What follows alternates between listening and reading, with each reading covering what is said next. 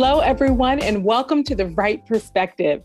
Today, we are going to review a just-released Western, The Harder They Fall, directed by James Samuel, co-written by James Samuel and Boaz Yakin, and starring Jonathan Majors, Idris Elba, Zazie Beetz, Regina King, Delroy Lindo, LaKeith Stanfield, R.J. Seiler. Is it Seiler? Kyler? Seiler? Danielle Deadweiler. I don't know. You know I'm gonna forget all these people's names. Eddie Bethegi and Dion Cole. And usually we review content that is already deemed a classic in some way, but we are making an exception for this film. The fact that it's depicting Black people in frontier country already makes it groundbreaking in many ways. And today we will determine whether it is a classic from the Wright Perspective. We'll do a recap, we'll discuss the movie, and then we'll take a vote using a voting symbol picked especially for this discussion. Let's start with intros. Kick us off, bro. Hi, I'm Aubrey Wright. I'm the oldest. I'm Genia Wright. I'm the middle. The bigger they are, the harder they fall. You ain't as tough as you think you are. That is what they said by Sounds of Blackness. And hello, I am Brittany Wright. I'm caught between it was actually kind of catchy and being sickened with her being extra old. I was like, I didn't know what emotion to feel. Yeah, it's just not the way the intro is supposed to go. It's just not. Listen, big bro's getting us back on track here. Get us on track, bro. We need a voting symbol. We need a voting symbol. I didn't come up with one. And we all know Brittany did not either. And all I'm saying but I have at least 3. Go through them, sis. Throw them out. Run through them. Revolver. Okay, of course, a gun because everyone was revolver. Very specific. Yes, there's a difference. Very good. Gun, revolver, big gun, giant revolver. What are they called? Anyway, musket. No, it wasn't that far back. So we, a horse. And what's that like? It was like a traveling jail. the train with the they locked up Rufus Love in Rufus. It. Well, not the big metal one. Is that called a stagecoach or it's just like a carriage? Or like it's a carriage, like a covered wagon. A covered wagon. A covered wagon. Some type of wagon that's to put that old, type feel. So those are my 3. That's good. On opposite day. But what do you got, bro? So hard when you have listen, I know it's cliche, but I feel like it has to be a revolver. It just, because that is the staple of the Western. It was the origin story of the main protagonist.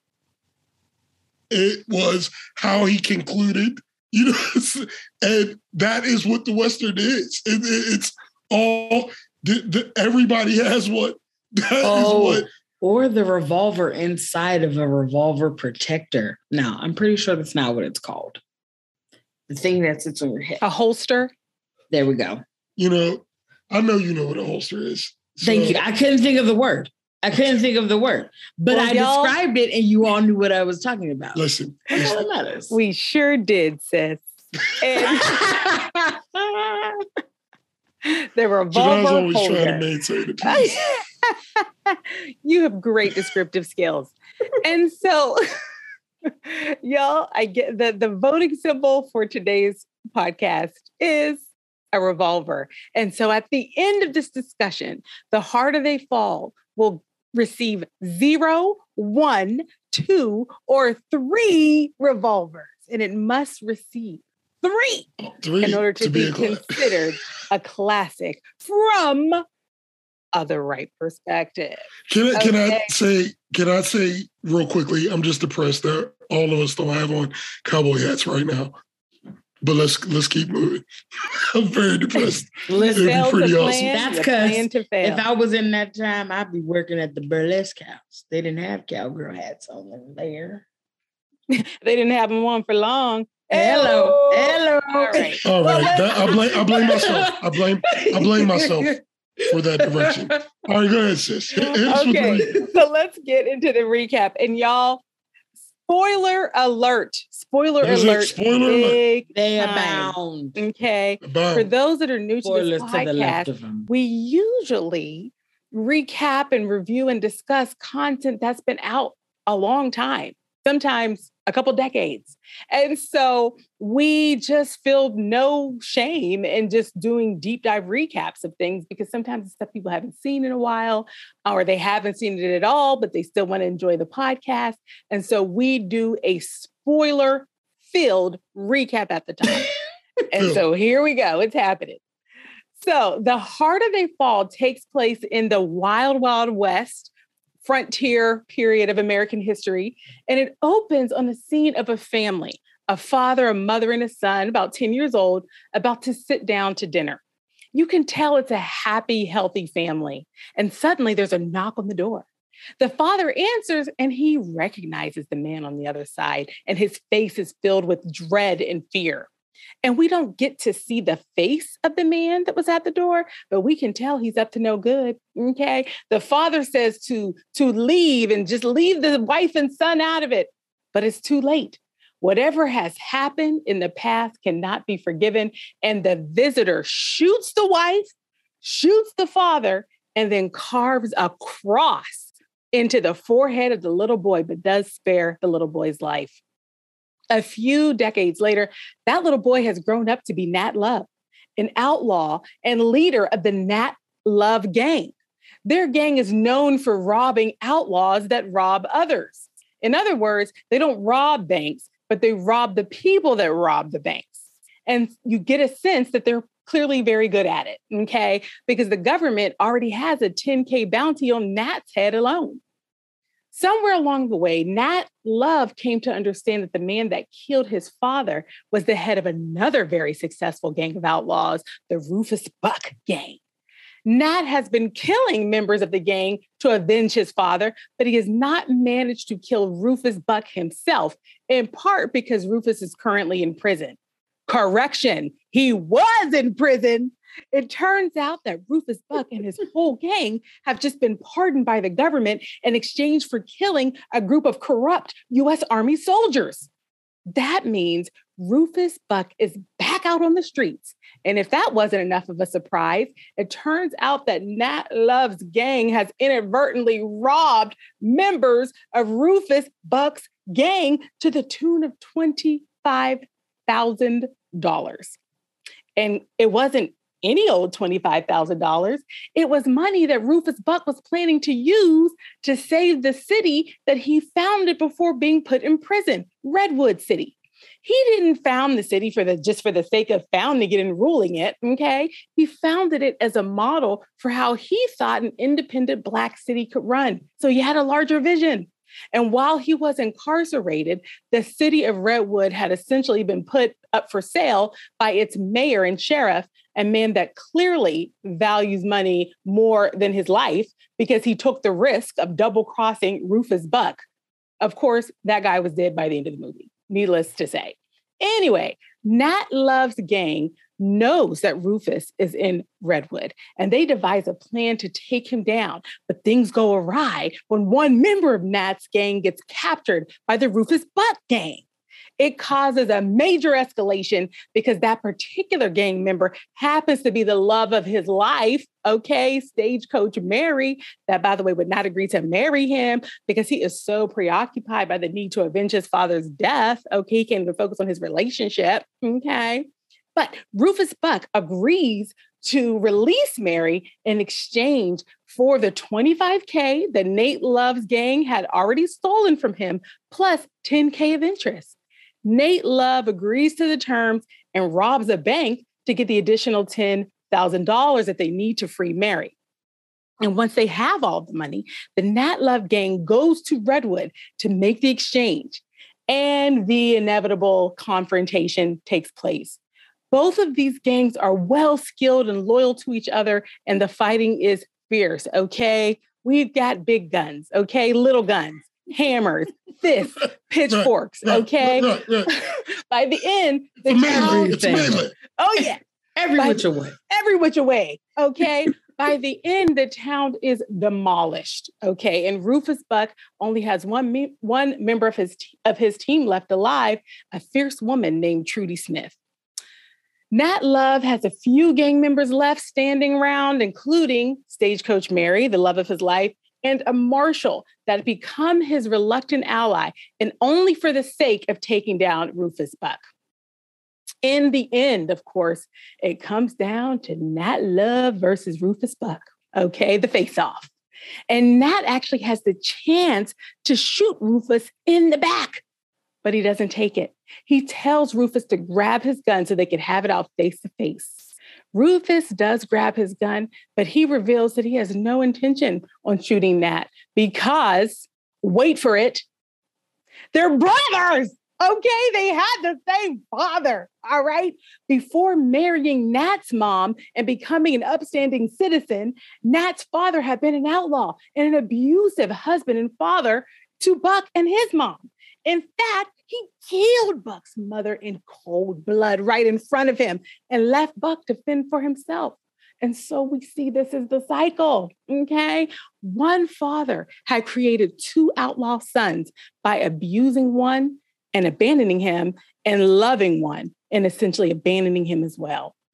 Both of the brothers are angry and hurt and broken, by this revelation, but one of them has to die for it to be over. Okay. It really is the only course considering all that has occurred. Okay. And Nat Love, he kills Rufus Buck. Okay. He ends up burying his friends, that died in the fighting. The marshal agrees to help Nat Love fake his death for the sake of getting Nat off of the most wanted list. And then the last member of Rufus Buck's gang, Trudy Smith, watches as Nat Love and Mary ride off into the sunset. The end. Y'all, I felt like the whole time listening to you, I felt like the screen should have been in like that sepia, reddish, old-timey, like still a movie. And then all I heard was like the pianos in the background. I'm gonna just tell you that I've seen the movie twice, and I feel like I just watched it for a third time. I feel like I just watched it again. So good. Hey, y'all, one thing about recapping this movie, y'all, there's so many names and so many characters and so many personalities that were so well crafted for the movie.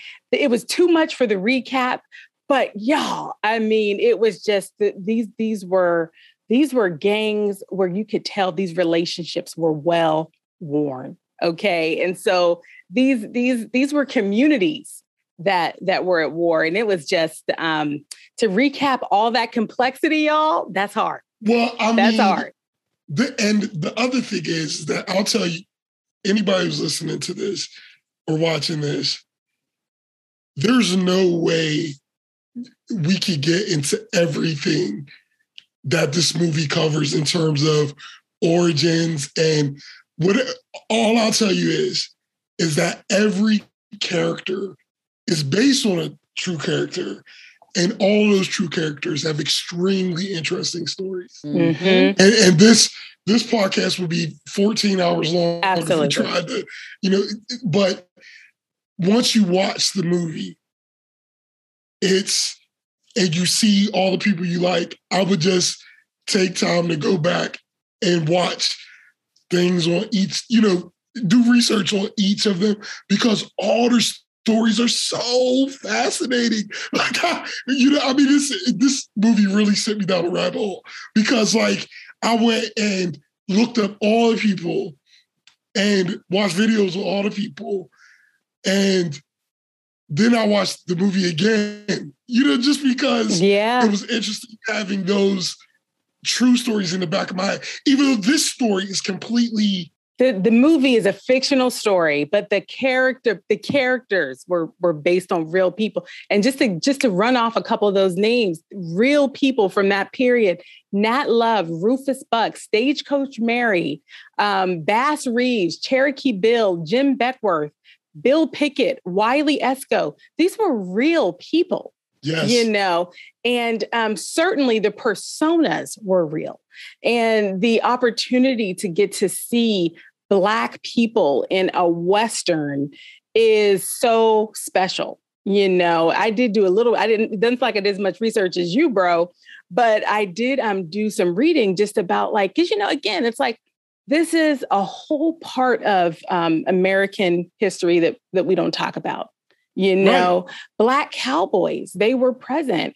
Historians say that 1 in 4 cowboys were Black between the 1860s all the way to the 1880s. Y'all, I mean, the Black people were very present, but in the lore of that time, we don't see Black people on top of the horses, you know, riding around in any kind of authority.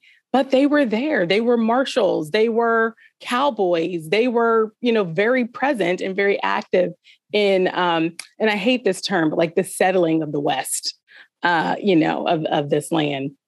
So, but bro, I have to ask, what made you, you know, suggest that we do this movie? We've done only one other current, like new release movie. We did 40-year-old version by Rada Blank, because that shocked our minds at Channel 9. So we just had to do it. But bro, what made you say, oh, we gotta do the right perspective on this movie? Well, I mean, first of all, you know, like we say, we are a Black podcast. and first, so obviously those movies are always going to draw my attention. But the thing that I really loved about this movie was, number one, it was just fun. It was a fun movie in the sense of it was just a straight up Western, and it was done in a way that I hadn't seen before. And I'm looking up, and I'm looking up because there have been a couple of Black, what I would call Black Westerns, namely Posse, which was Mario, is his name Mario Van Peebles? I don't know that movie. The movie Posse.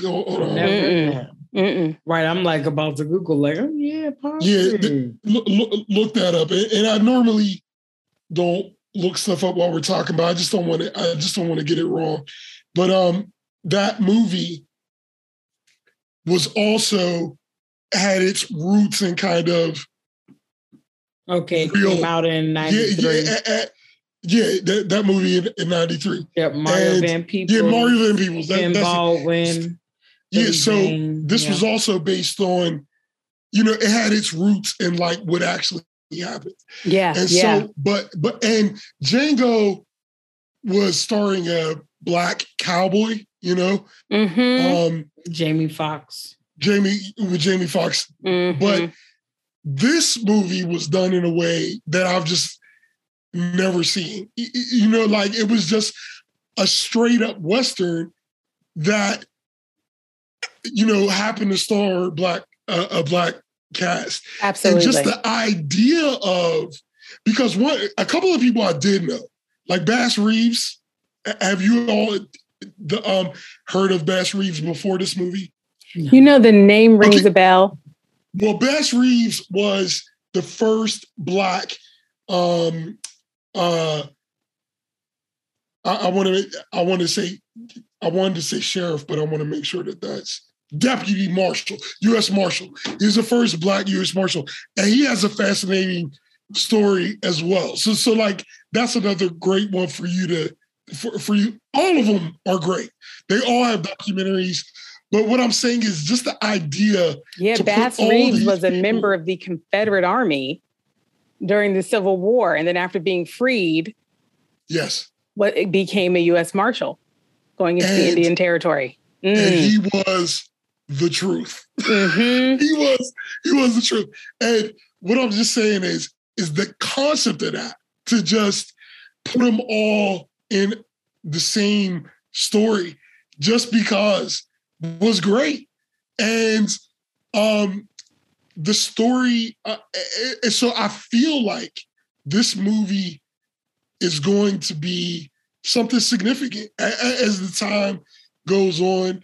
I'm not a Western fan, but I've always enjoyed Westerns. But it's not like I'm not a Western fan in the same way that I'm an action movie fan. But what I'm saying is that the Westerns I have seen, this movie was definitely all of that. It was, and that was the other thing I enjoyed about it, that it was definitely a Black movie, but it wasn't focused on that. It was like more, this movie was more about these rival gangs and love, and the characters just so happen to be, well, bro, Black. I will tell you, there are two things that you said that have really like stuck out to me. Number one was that it is a Western that happens to have a Black cast. That's right. As I was watching the movie, I had to keep telling myself that. Because I was like, yo, why we fighting? Why we not uniting? What's going on? The man is trying to hold us down. And then I was like, it's a Western. Mm-hmm. The gangs. This is a movie. And so I kept having to tell myself that. I was like, Brittany, get come down off this pro-Black platform that you're always on. I just just come down and have a good time. It's got to be just tormenting living in that head. So hard because I see everything. But now it's through that lens, and I'm always like, what's this mean? Oh, okay, just checking.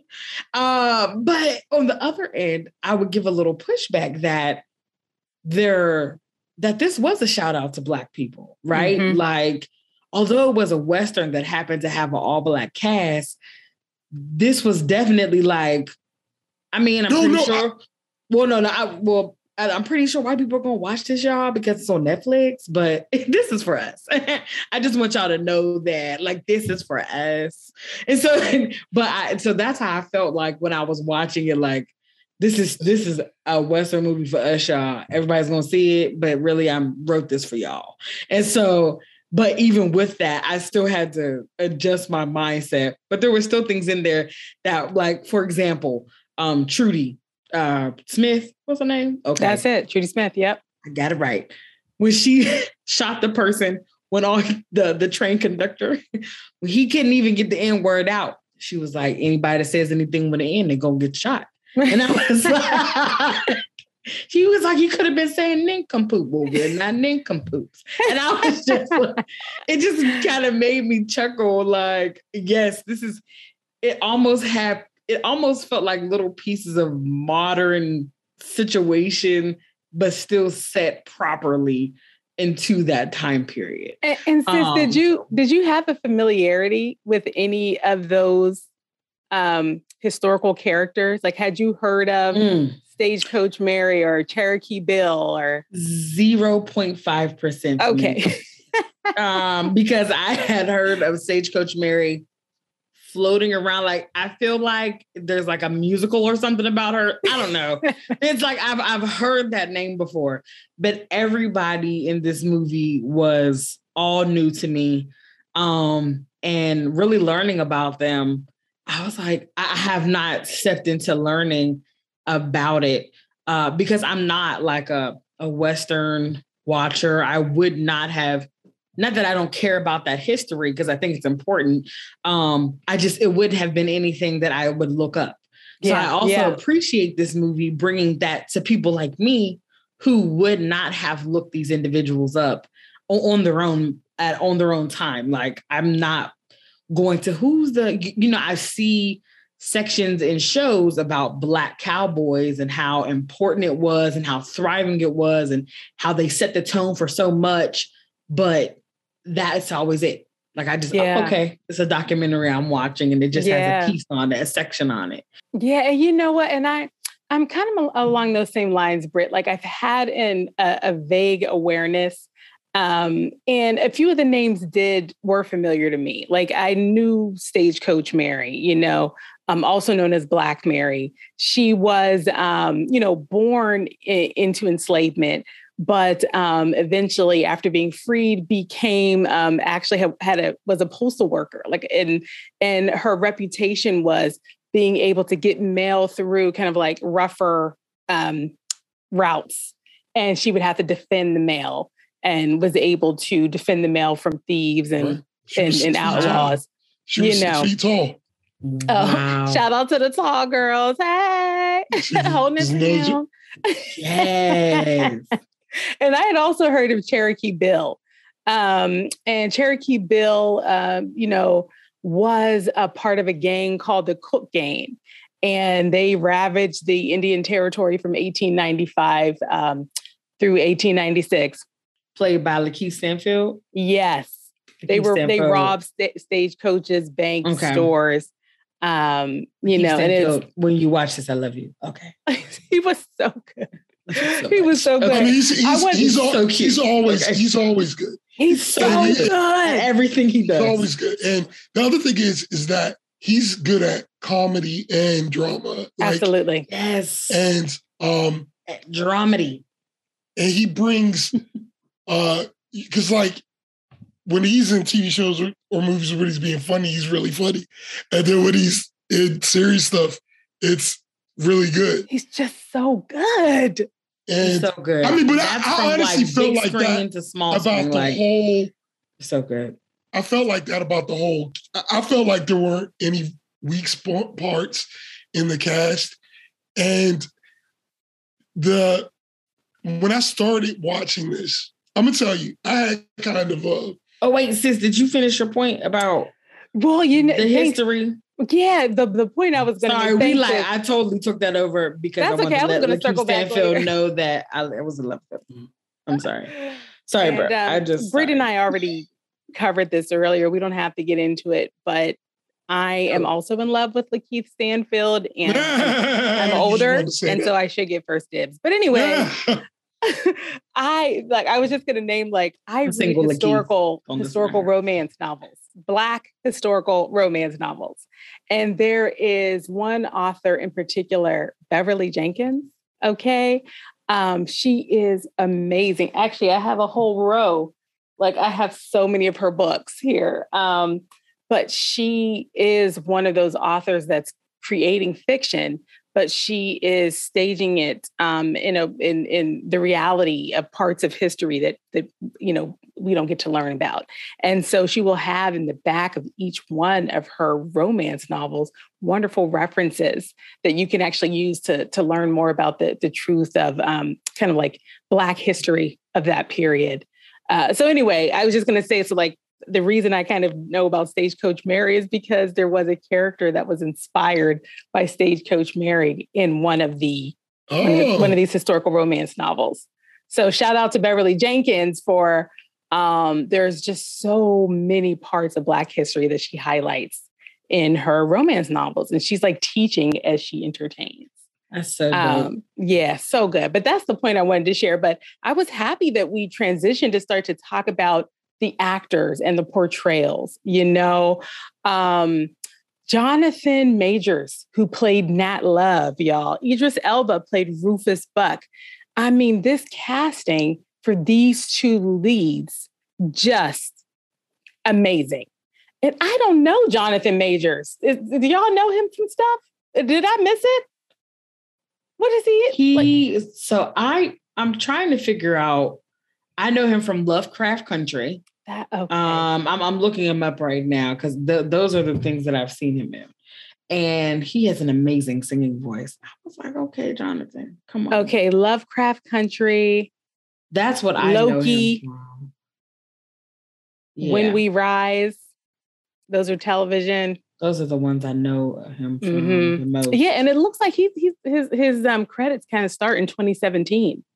Mm-hmm. So films, he was into Five Bloods, The Last Black Man in San Francisco, Captive State, Gully, Jungle Land. That one as well. Yeah, I haven't Black seen any Man of in San Francisco. Listen, that's a great movie as well to watch. That's a really good movie.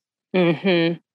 But he was just, my goodness. I mean, I just so enjoyed, I enjoyed everybody. I really did. I enjoyed all the characters. And the thing I loved about this movie was that I kind of had a revelation. I was on an airplane and I started watching that movie Soul. You guys ever see that? An animated classic? Yeah. And Shania's favorite pastime. Loves it. I was watching it and there was just something. It wasn't that the movie wasn't good, because it was good, but there was just something that was kind of bothering me. And the thing that was bothering me is that I love that movies and everything is getting more diverse and you know, people are doing different things. But it's like Black stuff always has to be so Black in the sense of like he couldn't just be a teacher or a science teacher in this movie. You know, he had to be the hip, you know what I mean, soulful jazz playing, you know, music teacher. And I'm not saying it's bad. Sure. It's just that it's always, you know, has that little tint on it. And this was a Black movie that was definitely Black. And it was definitely, you know, because that was the whole point of it. But at the end of the day, this movie was about some cowboys. Mm-hmm. You know what I mean? And yes. They didn't avoid the, you know, they still dealt with a little bit of the things that the Black people were dealing with. But it was just a movie about these two gangs. And I just loved that. I just loved how it was just, yes, this is a Black movie, but it's more about these two gangs who happen to be Black rather than just over emphasizing on because I really believe anybody who like Brittany was talking about before, whoever likes Westerns would enjoy this movie. I mean, it has great gunfights. It has great, you know, it all, even up till the twist ending, it's just a good movie. And not to get too far off, but the reason why I wanted to say that right there is because I felt like the cast just did a great job of just being Black, but also being, they're just some being cowboys, great actors. They're just playing cowboys, rough, rugged people who are just, you know, living the best way they can. Listen, and shout out to the women for them heavy skirts. You beat me up. And I love it. With comforters on. That's what you had on. You had on comforters skirts. Okay? Shout out to you. I'm biased when it comes to Regina King. Like, listen, everything she does. I love. She could do a commercial about ABCs, and I'm like, did she get an award for that? She should. She's so good. Like, she does. It was like, I just love how she can portray like this strength and sexiness. You know, it's like it's true. It's true. And and bro, I'm thinking about, Regina King's character in reaction to your comments about the movie being a Black movie, but it was just a Western with a Black cast. Right. And I struggle with this because part of it is problematic that like a rom-com with a Black cast is considered a Black movie. And so it gets a different kind of marketing. It gets a different kind of, funding. And then it has a certain set of limitations and coursing that it will take because of that. But at the same time, I think it is important that we don't shy away from the nuance of being Black in those contexts, and I thought this movie did a good job. I mean, you know, the character that Regina King played, there was more than one time where she made a reference to, you know, the Black context in which she was moving. Mm-hmm. And, you know, she definitely did it in that nincompoop scene Brittany was talking about, where she was like, you going to say the N-word? Yes. You getting shot. Yes. At the same time, you know, she, you know, and I think about that exchange that her character had with Rufus Buck, where we started to understand more the complexity of his character. That, yeah, he's an outlaw, but he has in some ways this righteous plan to actually build Black cities. And so they're on this other mission as well that is actually about Black community and Black empowerment. Mm-hmm. And so the movie very much, like, I think did lean into, this was a Black experience, you know, which is different from having a script that could be played by any race of people and be well done because it's a well-written script. You see what I mean? And so I think this movie did a good job of having these characters hold that they were Black. I mean, they had points of time in which they were navigating specifically white contexts, and they named it, and we got to see it. And we watched them experience, you know, discrimination and just the reality of what the interactions would have been at the time. So, you know, it's tricky. It's tricky. I like that label of Black movie. They didn't linger there. They didn't linger in those moments of where there would have been the discrimination. Totally. And because I appreciate that, because that's not there it is, Britt. Yes. It's not the whole narrative of us. Yes. Right. Like, that's not all that we've had. And that is what it's about. Dealt with. Yeah, totally. And so I definitely appreciate that.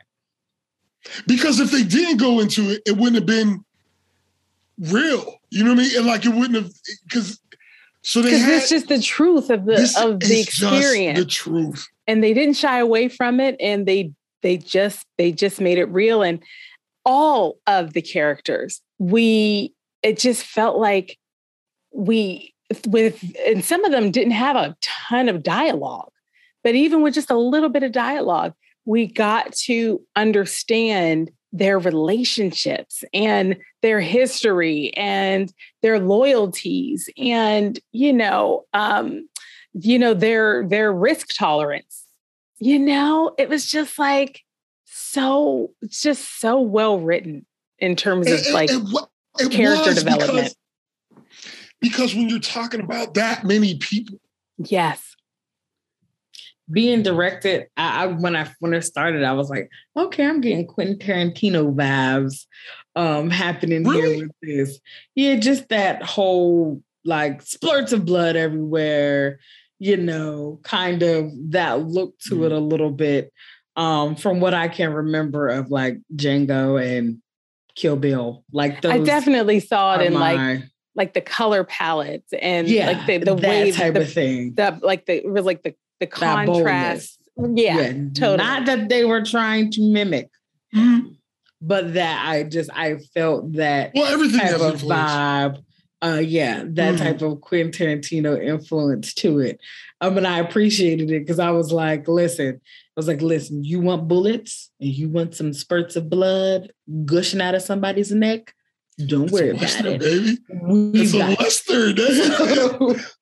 I love that. If y'all had a chance to ask the writers a question, or the director, one of the writers was the director. If you had a chance to ask one of them a question, what question would you ask of the writers or the director? It's like, I am definitely going to, after this podcast, I'm going on YouTube to like stalk this guy, because the idea for this movie and like this creativity of taking these historical characters, grouping them all together and bringing them to life in this way. I want to ask him, like, did you contemplate maybe focusing a movie on one of the characters? Was that ever an idea? Did you ever think about bringing to life an actual scenario from one of their lives? Like, how did he get to this particular idea?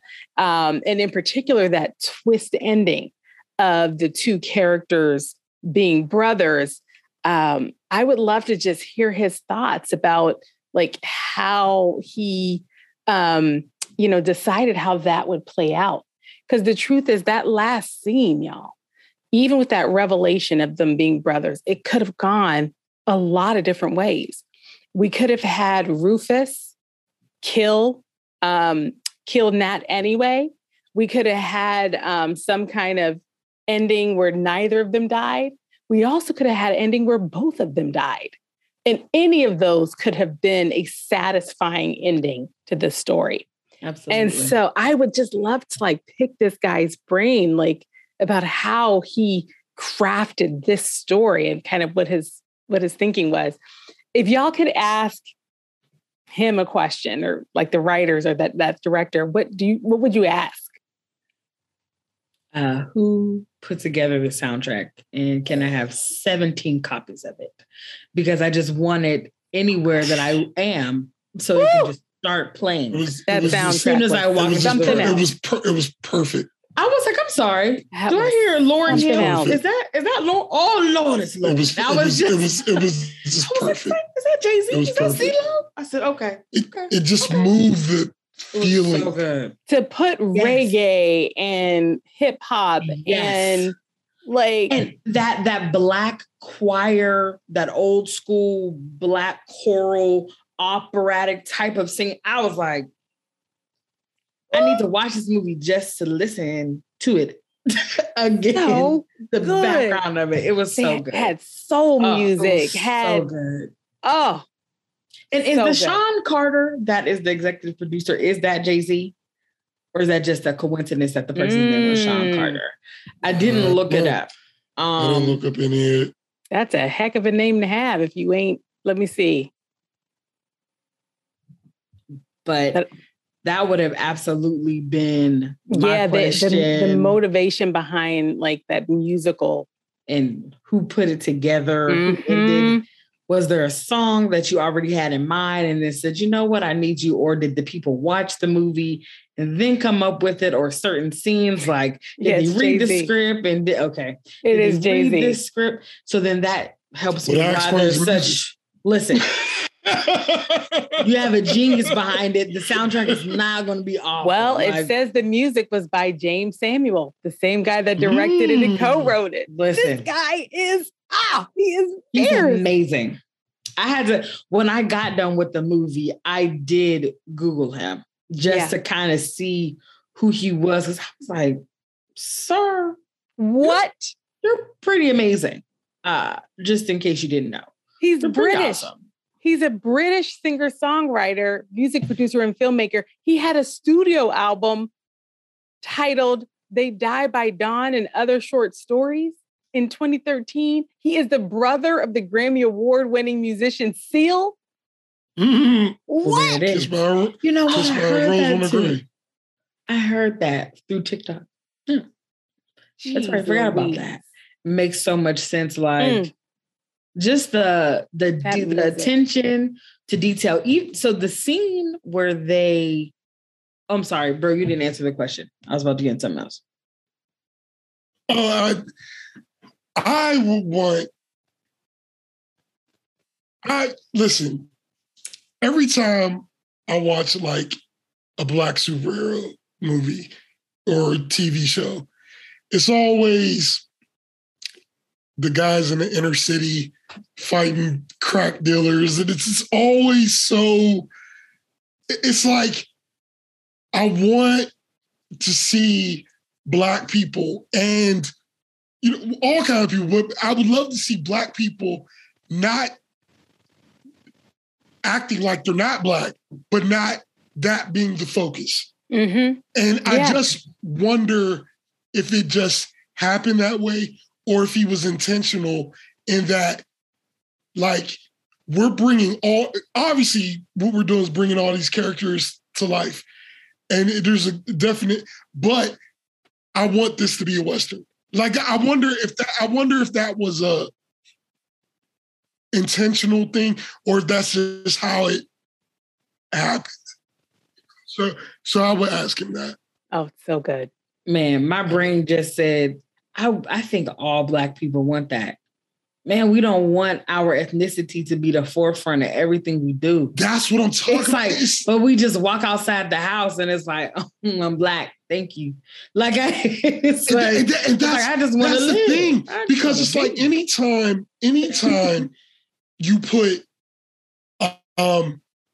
Black, when they put Black people in the forefront so many times, they're not just like who they are. It's all like that is such the forefront of what's going on.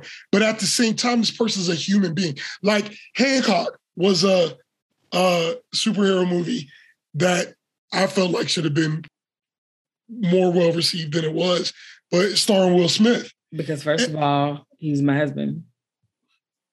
I know that you both love Will Smith, but he does everything amazing. Not on the Brittany level.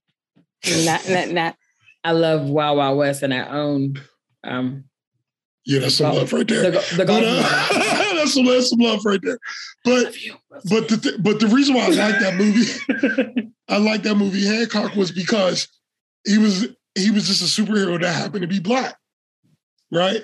And you know, like, I think there was even a couple of, you know, Black jokes in there or whatever, but like that wasn't the focus. He wasn't a superhero that, you know, has been alive since slavery, and he was once a slave, and you know what I mean? Like, it's all, you know, why can't this person, you know, so many times I just feel like, why can't this just be a regular person who's also Black and not denying any of their Black experience, but there's Black CEOs, there's Black, you know, just why does it always have to be, you know what I mean?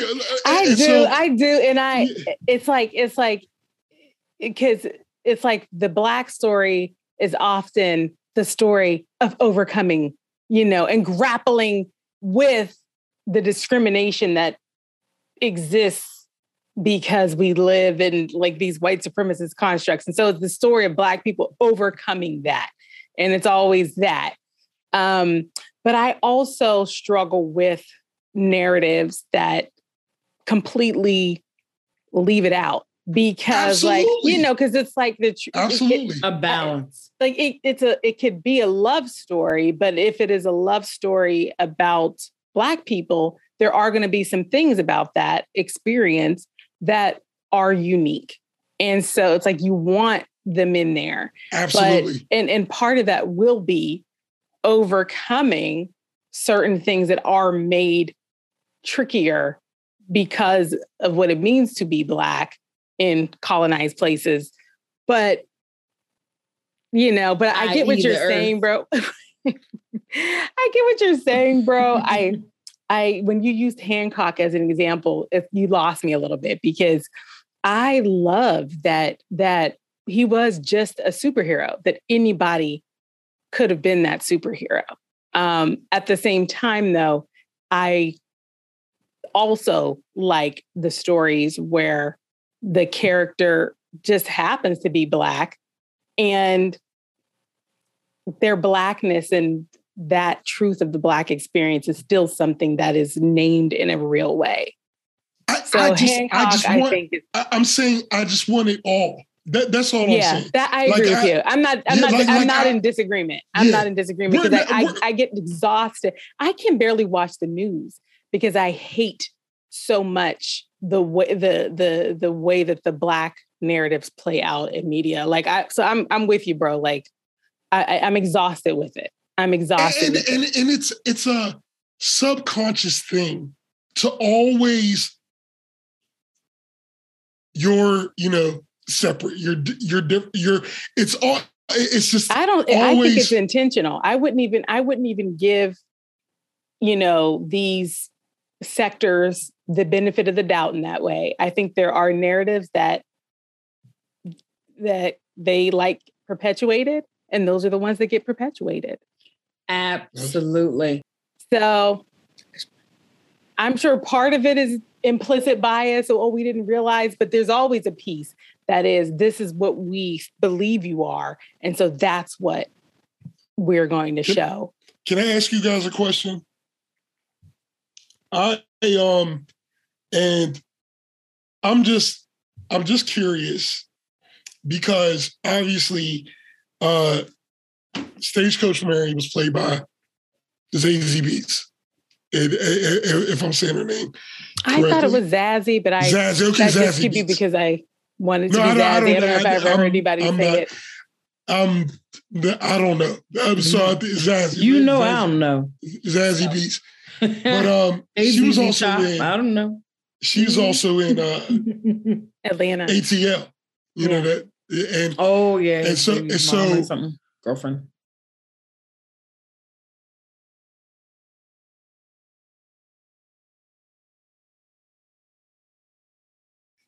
There was, and I hate even reading this stuff, but I'm very curious about you guys' thoughts because because obviously Stagecoach Mary is, like I said, she's 6 feet tall, big woman. She carried mad guns, like she was a rough and tumble, you know what I mean? Which obviously she wasn't portrayed that way in this movie, and there were a lot of people complaining about that. So what were you guys' thoughts about that?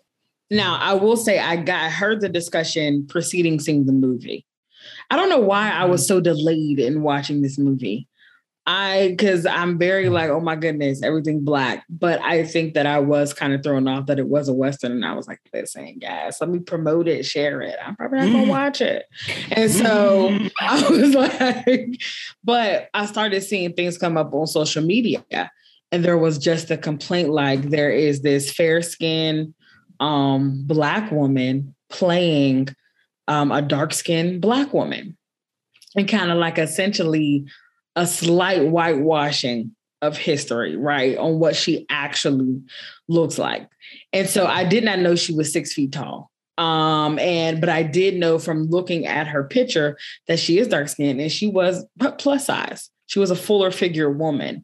And so to have this kind of dainty, now let me tell you, she wasn't dainty in the movie, okay? She was a G. She was a G. She was quite gangster. She was quite gangster. But to have someone that was basically opposite of her to play this character is frustrating.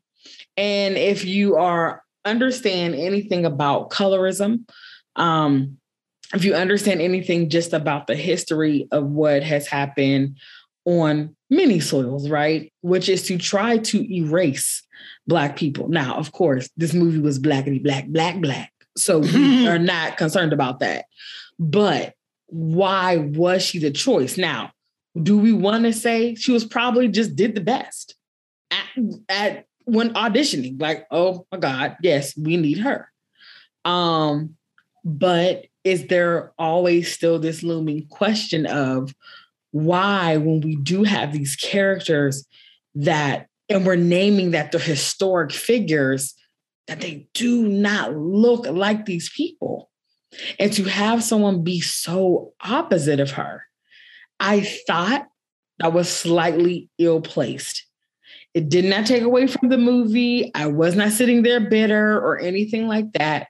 But I do believe that there are a ton of dark-skinned, tall actresses who could have killed that role as well.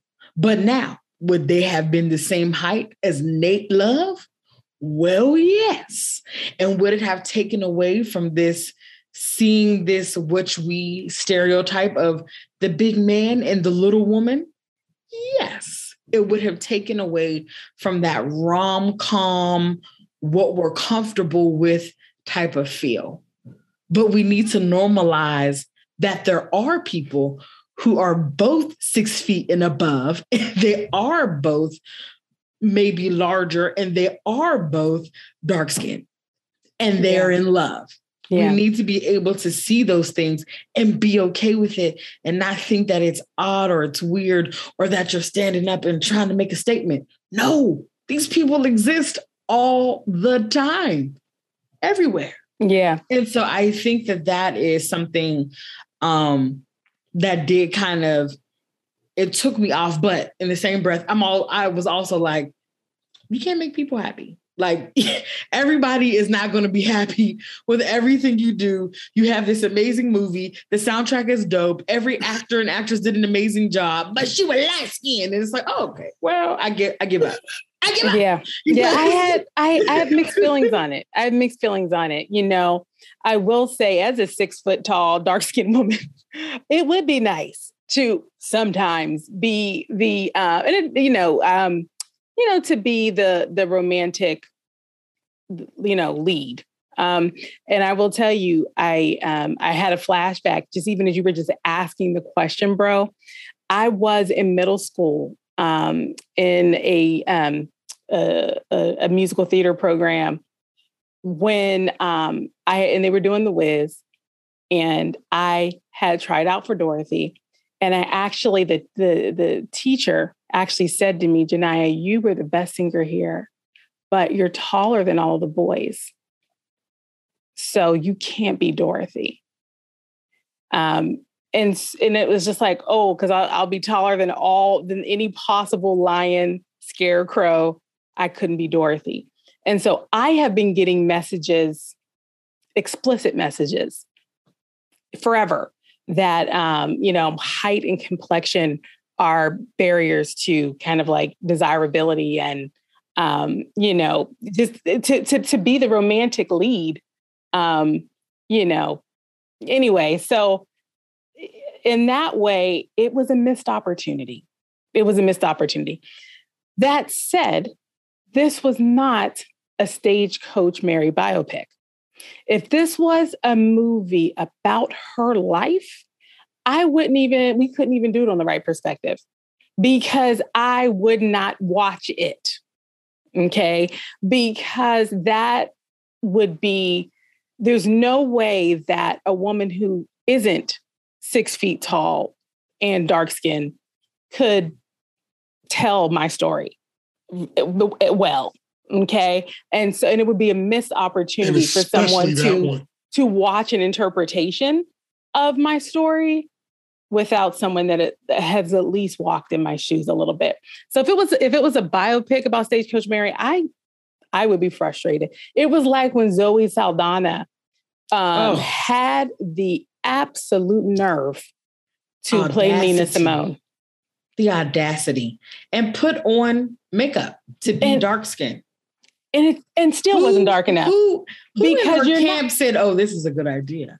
In a movie that is about the experience of a person, I think that it is important to cast someone who looks like that person so that the experiences that you see on the screen can be, understood in that reality. But I didn't in this movie because this was not the truth. I would never fiction. Put a picture of each of the Bill Reeves next. I wouldn't need to do that with this approach to storytelling. So anyway, I have mixed feelings. It's a missed opportunity because there's certainly a Black actress that looked a little bit more like Stagecoach Mary that could have killed this role. I know Absolutely. She's out there. There's 25,000, they're everywhere. I'm sure. Listen, I have 3 of them in my head right now that could have played that it's a missed opportunity. But I will say this is not anything new for what many dark-skinned women have been going through. And then just in terms of the media, you see so often the light-skinned main character pitted against the dark-skinned main character. In terms of women, the dark-skinned character is more funny. She's not as desirable. There's always jokes about her. Whereas the other one, she is more of the love interest and she gets the guy and all these different things. Or you have situations where there is a dark-skinned person replaced by a light-skinned person in these shows and these different things that happen. And so there's so many examples of this going that part of you is like, okay, Black man, you have a chance to make sure that doesn't happen. Okay? Totally. Shout us out. Okay? Especially you being a dark-skinned man. Don't shout us out. But with that being said, again, it wasn't about her. Don't want to down it. Don't want to be that, Oh no, I think Sally person. But it is something tricky to name. It's very tricky. And I'm not just saying this. I think the commentary that you two just gave. She did have 4C hair, though. That's great too. I appreciate that. Well, I was about to give you a compliment, but since you cut me off, I'm not giving it to you. You just blew it. It was going to be a top-notch compliment. You can still do it. All right, fine, I'll do it, but I don't want to. I don't want to do it, but I'm going to do it.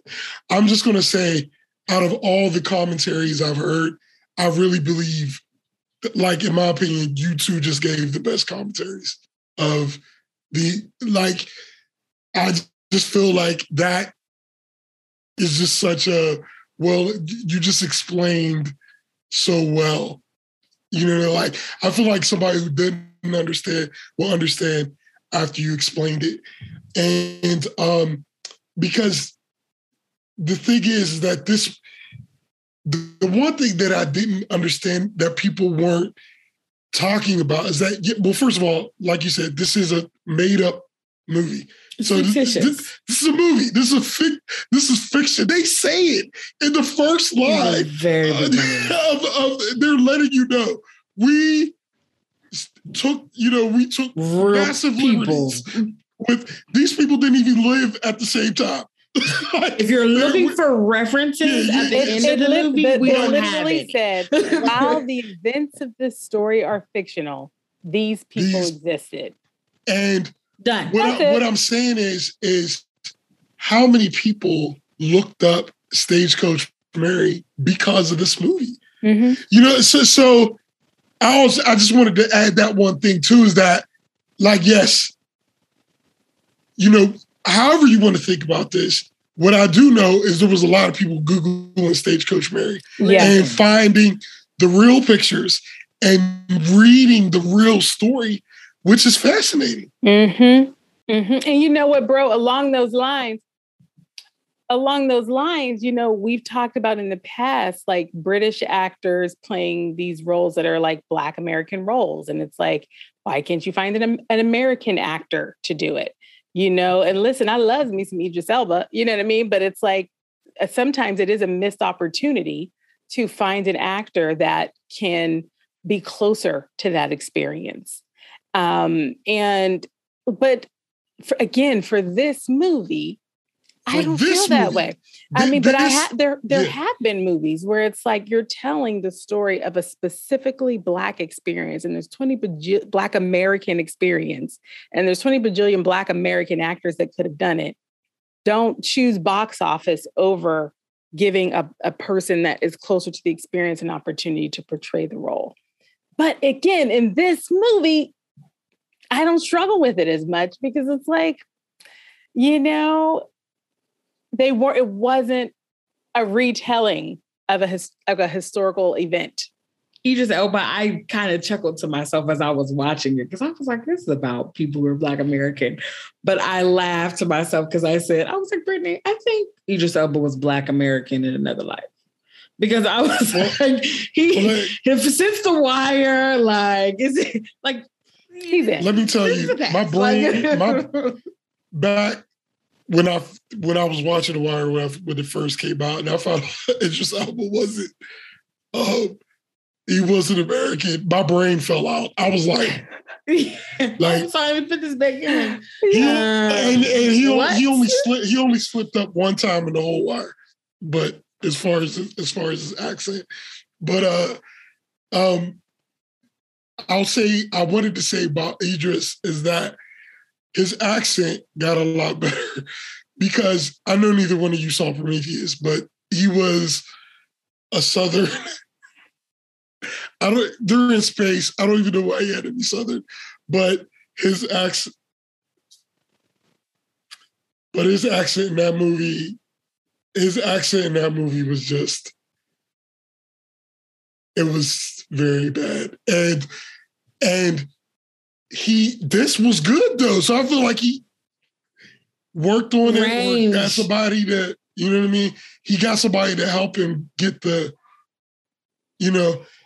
that's another thing I would ask. Did you get somebody to work with Idris about this accident because it was good? Well, he's probably just been here long enough. It's one of these things that if you really think about it, how much narrative did he have? This is what I was when I was reflecting on the movie for the sake of doing the recap. The truth is that there were main characters in there were two people that were the leaders of the gangs, but nobody had like a whole bunch of big old monologues in this movie. It's a Western, baby. And I would say between Nat and Rufus, Nat had a lot more lines than Rufus. Yeah. Even though his presence in the movie, he was there the entire time. But in terms of actual lines, anyway, but I think that's why the writing is like, it's like shocking my mind to Channel 9, because without any character taking up an inordinate amount of space, we got to know so many of them. Well, and it's tough to do. It's like almost impossible to do. With so many people. But again, it was those powerhouse actors. The one, Brittany, you named it, that soundtrack, bringing these scenes to life. And then again, it was just listen, even shout out to the costumes. Cinematography, the costumes, design. Just when they went into the white town, and in the parentheses said a white town, and everything was white. I was cracking up. I was just like, and y'all, there was hilarious. There was one scene. Did y'all notice like the scene where the two women were fighting when Trudy and Mary were fighting? Yes. They were fighting actually in like a design house or something. Because it was like, I was going to bring that up earlier. There were vats of dye and lots of yarn, and it was clearly where clothes were made. And I just thought, whoa, to have this fight between these two gangsta women in that actual space in the town where more traditional women would have been working. I just thought, the choice. It was so, it was just so good. They were both in doll colored clothes with that bright background, and they never fell into the dye. No. That lets you know just how, even just for them, their character, the actual character people, how their precision in terms of fighting, like what we're doing and how we're going at this. And now that's something that did frustrate me though. I'm like, we fighting. We're two gangs. Okay. Stagecoach Mary, why didn't you go find the extra bullet and shoot her in the head? You already there. Well, did you think that she left her alive, or do you think that she thought she was dead? Because for those who haven't seen the movie, in each of the gangs, like there's like a leading lady, and Stagecoach Mary is the leading lady in the Nat Love gang. Trudy Smith is the leading lady in the Rufus Buck gang. Now we get a sense that Rufus and Trudy have an intimacy. We don't see it play out as overtly romantic, but they have a very real intimacy. Right. It's real. It's deep. Right. And it's so deep. Yeah. It's so deep. I loved watching that. And I actually love that they had that deep intimacy without it having to be a love story. Necessarily. Yeah. We were able to see there was a complexity there. So these two women at the end of at the big confrontation scene, they fight. They fight. Part of it is that Trudy had been really, while Stagecoach Mary was being held captive, Trudy was really one of the main torturers, mental and physical, of Stagecoach Mary. So when it came time for the big confrontation, they went at it, the two of them. And it was great. And when the scene ends, it looks like a death blow had been thrown, and that Trudy was dead. You looks like Trudy was dead. And it looked like even if she wasn't, Stagecoach Mary was going to make sure of it before she left that body. But then we see at the end that Trudy is alive, and she actually observes, Stagecoach Mary and Nat riding off into the sunset. And so in some ways it sets up an opportunity for a sequel, kind of. But do you think she left her alive? Listen, or was she mistaken? Part of me, because that's not their MO, right? Like how we were talking about, listen, I know you might have brother, but one of us got to die. Like, it's just going to happen. I just feel like these gangs are like, I respect you. I respect what you do. That's why I want to look you in the eye and we both have a fair chance to shoot each other. But I am going to kill you. That's my goal. But I just want us to have a chance to kill each other together. And I just felt like she could have turned her over and say, well, I'm going to shoot you and you're dead. When I was just like, girl, when it cut. You think she intended to kill her and thought she was dead? She was dead. What do you think, bro? But her not shooting her, that messed me up. Because when the scene went away, I said, did she shoot her? Because I was like, that needs to be lock it up, make it clean. Like, let's just make sure that no loose ends when we leave this town. That town was shot up, Oh, and in the words of Tony Baker, Tony Baker always says, you got to work the villain. When you're going to kill him, you got to kill him. Like he talks about that all the time. And that's what came to my mind. I was like, we're not going to shoot her. We're not going to hit her a couple more times. Make sure she get that pitchfork and dig in. Done. Yeah, I think I didn't think of it that deeply, but I think I thought her objective was to defeat her and maybe even have her live with it a little bit. You know what I'm saying? Like, I didn't get the feeling that she was trying to kill her. I just didn't get that feeling. So I guess, it's just, now that Brittany's saying it, like, I can see what Brittany's saying. But at the time, I didn't think of that. Like, I got the feeling that she was trying to clearly let her know who the deal was in this circumstance. And you need to walk around with that, knowing who's what's up. Like, I beat you down, and you need to spend life knowing that I beat you down. And if you ever come around again, guess what's going to happen again? You know what I mean? Or I might take it further.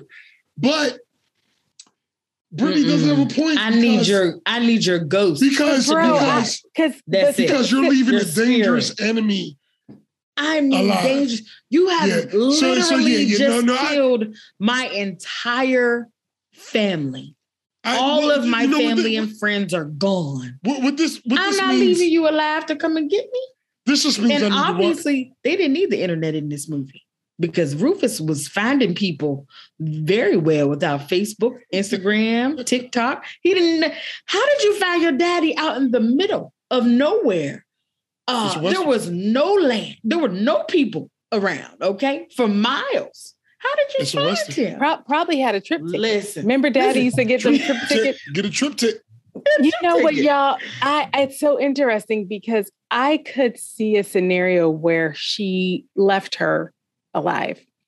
Now, there were things that we saw. There were many times where Nat Love didn't kill You know, it seemed like part of the philosophy that we saw Nat live into was there were times where he could have killed and he didn't. You know, he would let a person go. He walked in to rob a bank and said, you know, I could kill you as a part of this robbery, or we could just head on out. Which way you want to do it? And so I think that it was a mercy in the Nat Love gang philosophy. And I also think that there could be something really poetic about the women not necessarily trying to kill each other, but just to win the fight. So maybe the women don't fight just like the men, you know, because at the end, when she beat her, she just screamed out in victory. Like, yeah, you got, you know. And frustration. Well, listen, let me tell you something. Not when you are trying to stab me with a pitchfork. If I'm standing over you and I know I just slapped the dog full out of you with a rifle and all of that, you are dead before I leave. Listen, well Brittany, I'm checking for vitals. Like, I can see both. Brittany, I can see your point. I love when a woman character is tough and without it being overstated. I guess is what I'm saying. And I think they just did an amazing job of that.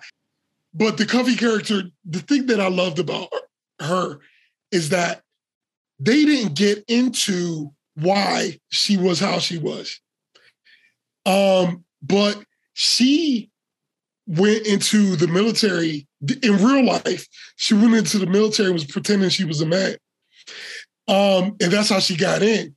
But the thing I loved about this movie and that character is that they didn't explain. You understand? Like it was just an interesting character. It's like, man, I bet there's something going on there. And that is the art of, we don't got to give you everything, especially when we got 20 characters we're dealing with. But you know that this character is interesting.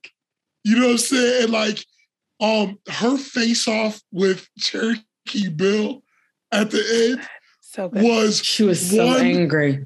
Of my favorite. Oh, she was so angry. It was one of my favorite. Nat Love's crew had a more honor in the way that they did things. You know, Cherokee Bill shooting somebody in the back, not letting the count go for the draw. It was but the sheriff told him that he talks too much.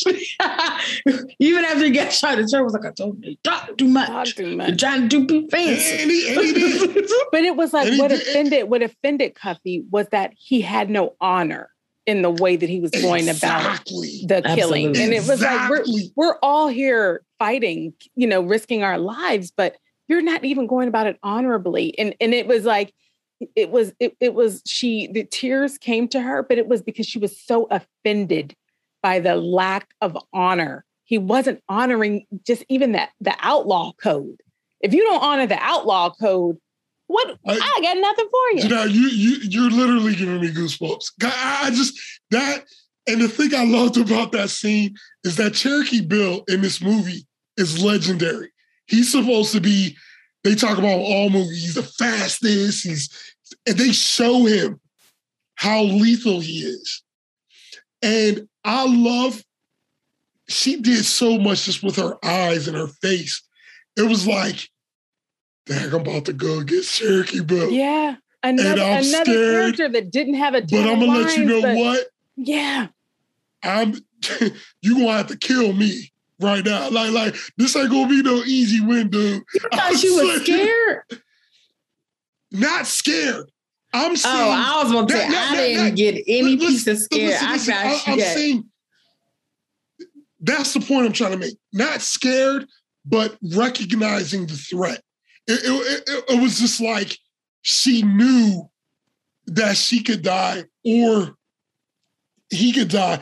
Like a lot of times, you'll just see this arrogance in the face of whoever's doing whatever.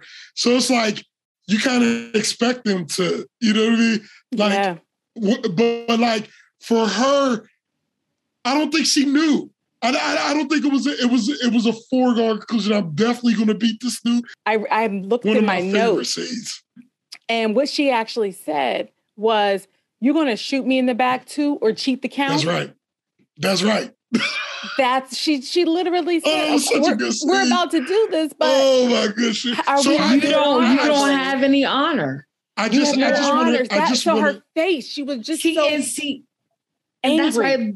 That's why to me there was no longer a legend of Cherokee. What's his name? Oh, Cherokee Bill. Oh, she ended that legend.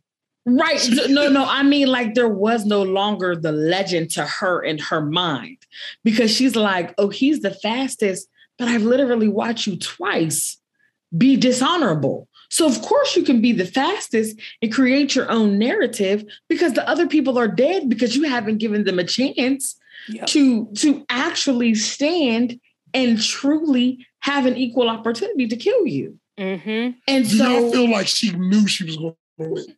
Mm-hmm. Oh, absolutely. And she had a ton of confidence. When I know she had a ton of confidence. In her face, all I saw was hurt, pain, and being frustrated that you are not being fair. And so also, because you think that you're so great, you're discounting me in this moment, thinking this is probably going to be an easy kill. But little do you know, I am quicker than you, and I'm better than you, not just because I'm quicker than you, but because I'm honorable. I do things by the code of whatever we have, and I'm living by them, and you are not.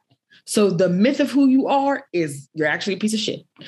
And I have to shout out the song that was playing in that scene. And y'all, there's certain places I'm just like in my notes where it's like I had to write down the name of the song. I mean, I'm literally talking about pausing the movie, queuing up my Shazam in my cell phone, hitting play so I can see what song it is. And for that scene, it was playing Black Skin Mile by CeeLo Green.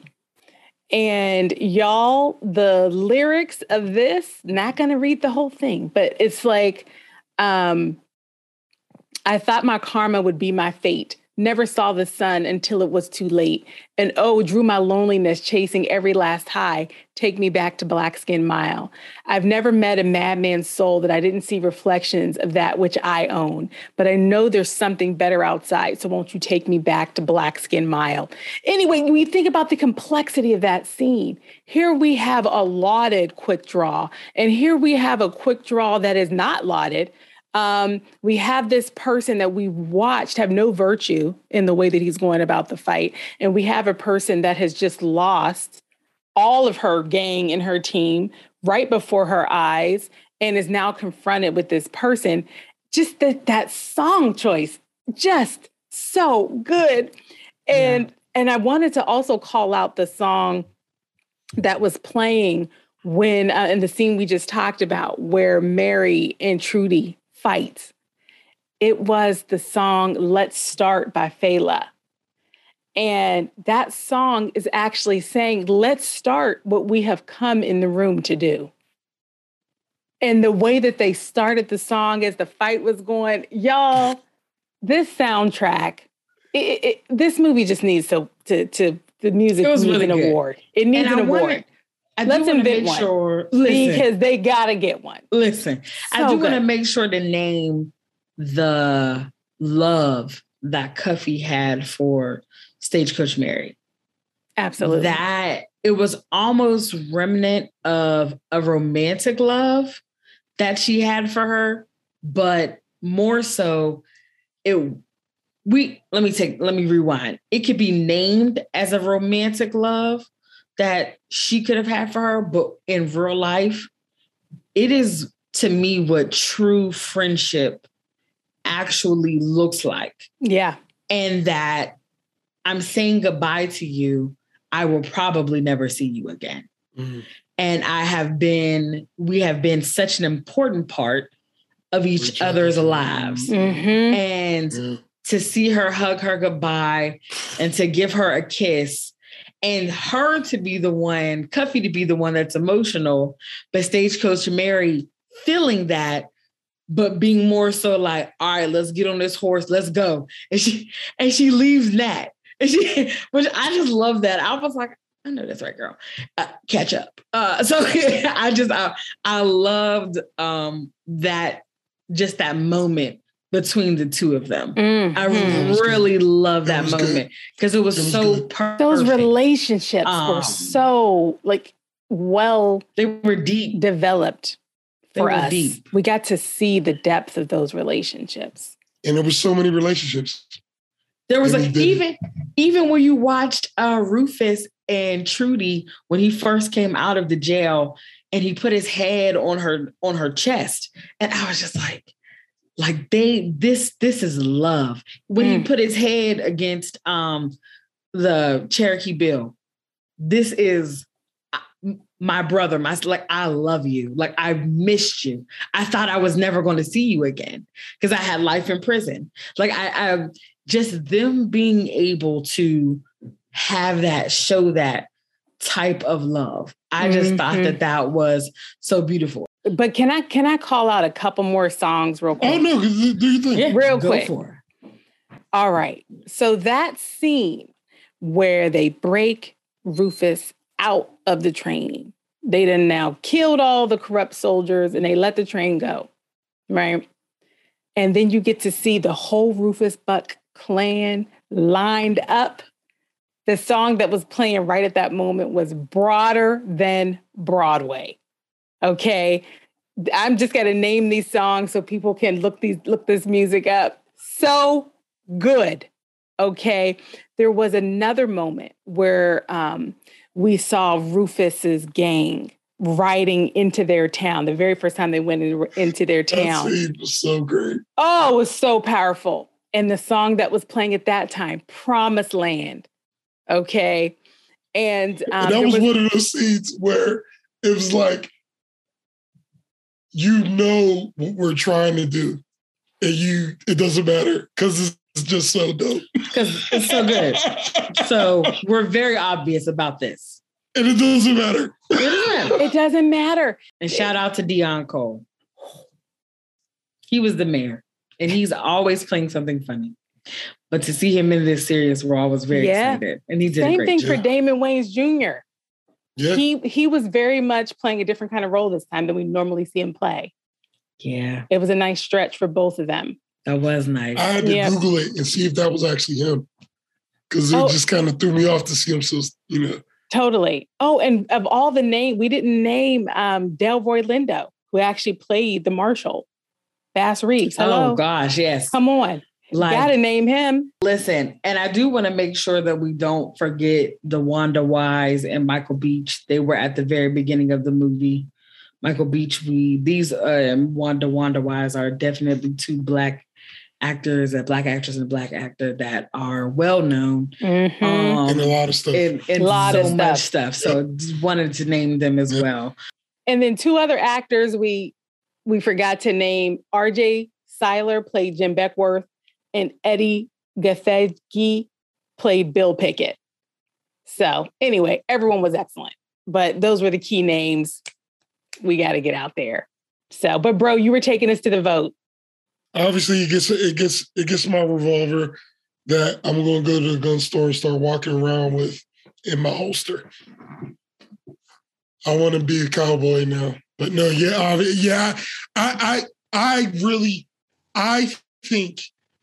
I think this movie is going to be something that people look at as a special event. All the talent, you can't go wrong. And the movie was so fun. And I also got the feeling that they were having a blast. Like, I feel like after cut, it was probably so much fun on that set. So, yes, it's definitely a classic for me. Yeah, this movie definitely gets my revolver. And, it is, for all the reasons we've talked about, the amazing casting, the wonderful cinematography. I mean, just visually, this movie was so well done. just so powerful. It definitely for the content itself. You know, it's like hashtag Black Cowboys, please. Like, I love it, you know, and I appreciate the character development. It is a Western and it was about fighting, but it was also not overly gory. So yeah, it definitely gets my pistol. And actually, I want to give it an extra pistol for the soundtrack, y'all. Well, it was just separate pistols. So you need 2 6-shooters. Stunning. But this movie does get my revolver. I think it's definitely a classic. You know, I normally judge movies off, will my children enjoy it? These children I don't have yet. And I think they will. If I was to have them watch it at the point, you know, when they're old enough to understand what's happening. And what I appreciate about it is that it doesn't, I love when shows and movies take you out of what they just are. So it's a Western, right? And it's a fun movie and it's a good movie, but actually it has historical characters that you can start to have conversation with your children to broaden the horizon of American history. So I want to say, and specifically Black American history, but more so American history because they're a part of history. So I appreciate that very much. It was very well done. The director was amazing. The cast was amazing. The music, I loved it. So it is definitely getting my revolver. Y'all, that's 3 and maybe 4 revolvers. Well, y'all, listen. This movie is definitely a classic from the Wright perspective. I want to shout out some of our listeners. Like, I have people telling me, I listen to you guys all the time. And I'm like, say women. It's like Rachel Farber. Okay, thank you. Yay. Ashley Fagan, Taja, our god cousin. Like, we have people who are listening to us faithfully. Thank y'all so much. Thank y'all so much. And I mean, we have Erica, my classmate, she even gave us an idea to talk about some stuff. And so we can't wait to implement that idea. So we just appreciate you guys out there. James, you know, you guys are always just, what's his name from your birthday party, sis? Chuck. Like, you guys just, I love y'all.